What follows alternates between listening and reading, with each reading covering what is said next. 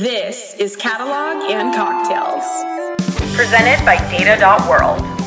But let's move to our lightning round, which is presented by Data.World, the data catalog for successful cloud migration. And I'll kick it off first. So we talk so much about data. Will people care about knowledge?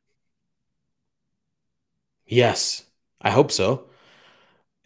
Without that, it's kind of pointless. It's just rows entries in databases. Well, I mean, I'm with you that I hope so. I think it better. Yeah. Happen, right? I think it's up to folks like you and us and everybody and a lot of people we talk to. Like, we need to make this change. That's that paradigm shift. So, yeah, absolutely.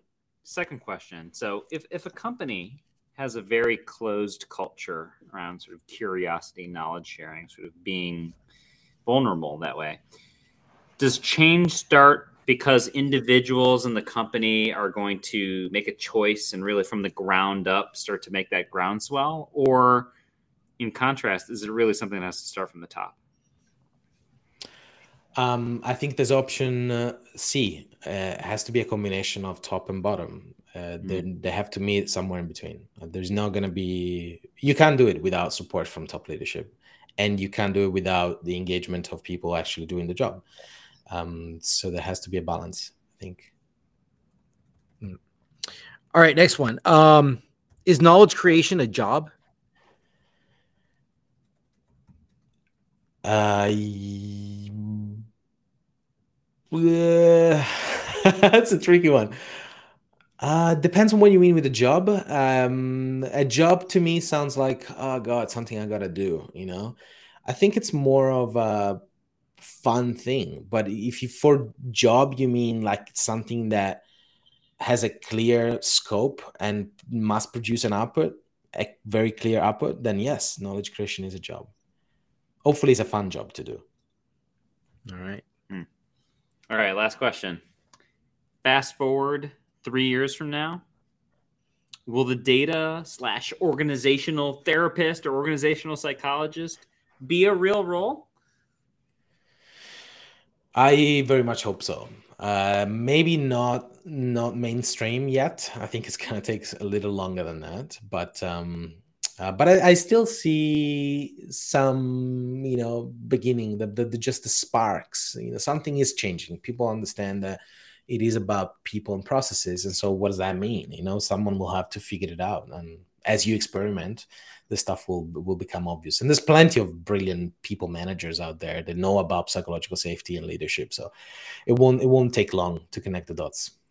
Yeah, I hope so. It certainly feels like we're moving in that direction. And with things like data product managers, for example, it feels like there's more of an emergence and a valuing of roles that are caring about the stakeholders and thinking about like, oh, how can we provide more value to each other? And what are your problems, right? So I think hopefully we're moving in the right direction. Yep. Well, Tim, take us away with your takeaways. We got so much stuff here that I'm just going through our list of takeaways. Yeah, so many good takeaways from this conversation, Loris. And like to start off, we kind of talked about like how do you understand your business? How do you, really absorb and create knowledge? And what you really mentioned, and I bolded it in my notes, is never be tired to ask questions and follow the money. So ask questions, follow the money. It's okay not to understand. Ask questions, learn, follow the connections. Relationships are really key. Relationships are between people. Value is based on people, not based on machines. And if you understand the dynamics, the relationships, the people, you can make decisions more effectively. And ultimately, it will all lead to cash flow. So this all connects back to business, the business value at the end. How do you know what relationships matter the most, though, or what people matter the most, or what things matter the most? You need business literacy to know that. So for data people, this is a theme that keeps on coming up over and over again lately on our show, is that it's not just about trying to get the business people to have data literacy.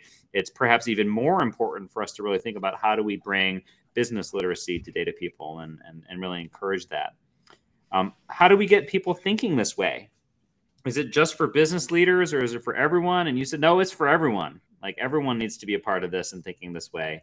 And you kind of made a callback to our conversation with Matt and Joe Reese, the writers of the data engineering book from Fundamentals of Data Engineering from O'Reilly, around curriculum-driven development for technical people. As technical people, we get fixated on the latest stack.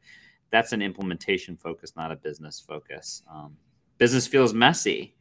Feels like, it's more like people, and it's fuzzier. It's a different language. It's uncomfortable.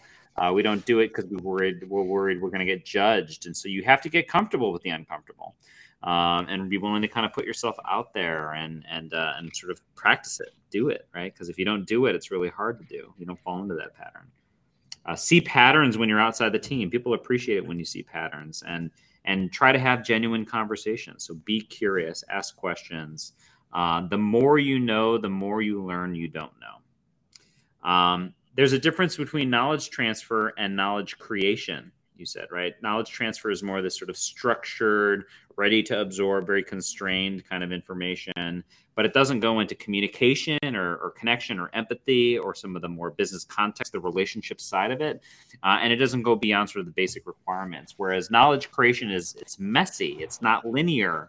You can't always predict how long it's going to take. And creating knowledge within the enterprise is something that's a lot harder, but perhaps a lot more valuable, an untapped opportunity. And you mentioned some creative approaches to be able to kind of do knowledge creation. For example, you mentioned like creating a Slack bot that would provide the most important metrics to people, and it starts that conversation and starting to like leverage that knowledge in more interesting ways, create sort of second order knowledge. And then you also mentioned about sort of automation, right, as being a factor that can help. You can't do 100% automation, right? And perhaps it's even hard to get close to 100%, but you can make it easy to access, and you can make it easy to add to the body of knowledge. So I thought that was some great advice there. And then Juan, what about you? What were your takeaways? We got more here. So one of them is humans are lazy. I love this. This is the honest thing. We're lazy machines, so we always favor the path of least resistance, right? So I think that's something we need to acknowledge. And so one of the ideas is like, how can we come up with create some sort of a community model, like within an organization? Think of like a Reddit or stuff like that, and where we can get very tight and short and concise about what we're talking about. Like think like Twitter. We always talked about that, right? So this was something that I really liked. Is humans are lazy. How do we make sure that we can extract and kind of create that knowledge, understanding those incentives that we need to be able to go provide around that? I mean, and then we're like, this kind of seems like, is it actually going to happen? Are we doomed or not? I mean, I'm happy to hear that you're optimistic about that. And I like how you said that you get that adrenaline spike when you know something, you teach it to somebody else, and somebody else acts upon it, they get excited about that. I think we need to have more of those adrenaline spikes and get people kind of learning more about what's happening. And I think that you show that excitement, other people get that excitement, and that all sticks around that. And then we talked again about that data therapist or organizational psychologist. Everybody should learn about therapy around these things, and maybe someone external, kind of who can oversee everything around the different organizations who are not like specific to a particular domain. They can have that objective viewpoint about things, and that's that facilitator. And then finally, I like your advice to the technical people. It's like, yeah, you know what?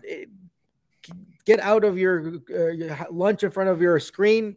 No, go talk to somebody else and just go understand what department they're in and what are they working on and why are they working on that and why is that important. Just start to get that's the kinds of very easy steps about that. Woof, that was a lot. And meditate. That was a great summary. And meditate. Yeah, meditate. And I might have fantastic. I just re-listening. I think I got my neuroscience wrong, and that tells you that I'm not a neuroscientist. I think it's dopamine, it's not adrenaline, the spike that I'm looking for. But yeah, the message is there. Get your dopamine spike, find it, cherish it, because that's energy. In the end, if you are 6 or 7 levels disconnected from the chief executive, that's the reality of large organizations. If they don't, you can't expect for people to always to praise you to find that spike. Sometimes it has to come from within yourself, even when nobody is actually seeing the work you're doing, but you still feel that dopamine spike. And you're like, I'm gonna go to work tomorrow and I'm gonna try X, Y, and Z, and you keep following that that engine. Yep. All right, so now back to you. 3 questions. What's your advice? Who should invite next? And what resources do you follow? Okay, so I'm gonna go in reverse order. Resource I follow. Let me read my podcast list. So there's one podcast that I really love, The Knowledge Project by Sean Parrish. I've been listening for quite some time, and he just covers a lot of things, and just recently a lot into the psychology and building teams and emotional intelligence, which is really interesting. I should get him on my podcast eventually. I'll get there. There is Equity Mates. It's a fantastic podcast. It talks about investing, but you really understand more, money. So if you're not that well equipped to thinking about money and investing in businesses and VCs and capital raises and all that stuff, that's an excellent podcast. So that it's the beginning of developing those business skills. What else do I follow? I follow The Look and Sound of Leadership is another fantastic resource by Tom Henschel. He's got this storytelling format, short 10 minutes episodes that are solo. So it's just him telling a story. But yeah, they're powerful, and it's short anecdotes, of things that happened and how that person managed to gain more confidence or establish executive presence, things that we as data technical people need to develop a lot more. I think these are the top 3, to be honest. And obviously, the Catalog and Cocktails podcast should be in the top 3. As I said in my podcast, it's definitely in the top 3 list because you guys cover so many topics and just it's just food for my brain. So keep doing that. Thank you so much. Yeah. We love it. And we love your podcast as well. So discovering data is awesome. So go in reverse. So then who should we invite next? It's been a long time on my list, and it's probably never going to happen for me because I'm not at that stage there. But I'd love to have a conversation with Simon Sinek. He's been talking about leadership for a very long time and popularizing a lot of concepts like infinite games, mindsets, and all that stuff. It'd be cool to have a chat with him, or maybe with someone that worked with him sooner or later to get insights on how do you actually build teams, and lead them and make them thrive. Hold the why. Start with why. And I would love to chat with him. We should team up and figure out how we can get him in a room. Maybe, yeah, exactly. Maybe we can invite him. That's actually a great idea. Let's go figure this out. We combine the audiences in one episode. Yeah, definitely, let's do it. Yep. And finally, what's your advice about data, life? Whatever. I don't know if I can give advice about life, to be honest. Life is messy. I'm still very much in the process of figuring that out. Data, the advice about data. Well, my advice is this: don't think too much about data. Think about what you can learn from the data. In other words, knowledge. And don't fix too much on the knowledge you acquire and control as an owner of knowledge. Instead, think about the multiplication effect that comes in when you share knowledge. So find opportunities to share that as much as possible, whether it's a talk or a Slack or a tweet, whatever is your channel. Share knowledge, get feedback, and learn, and find your dopamine spike. That's a great way to finish this. Loris, this was fantastic. Thank you for going. We went down this very interesting kind of road of being practical and being kind of philosophical around this. And these are the conversations that I truly appreciate because they stick with you. Guys, absolute pleasure. I had so much fun. We should do this again. Very much looking forward to this. Well, thank you so much. And as always, we say thanks to Data.World who lets us do this all the time. And Loris, thanks to you. Cheers. With my empty coffee. Cheers.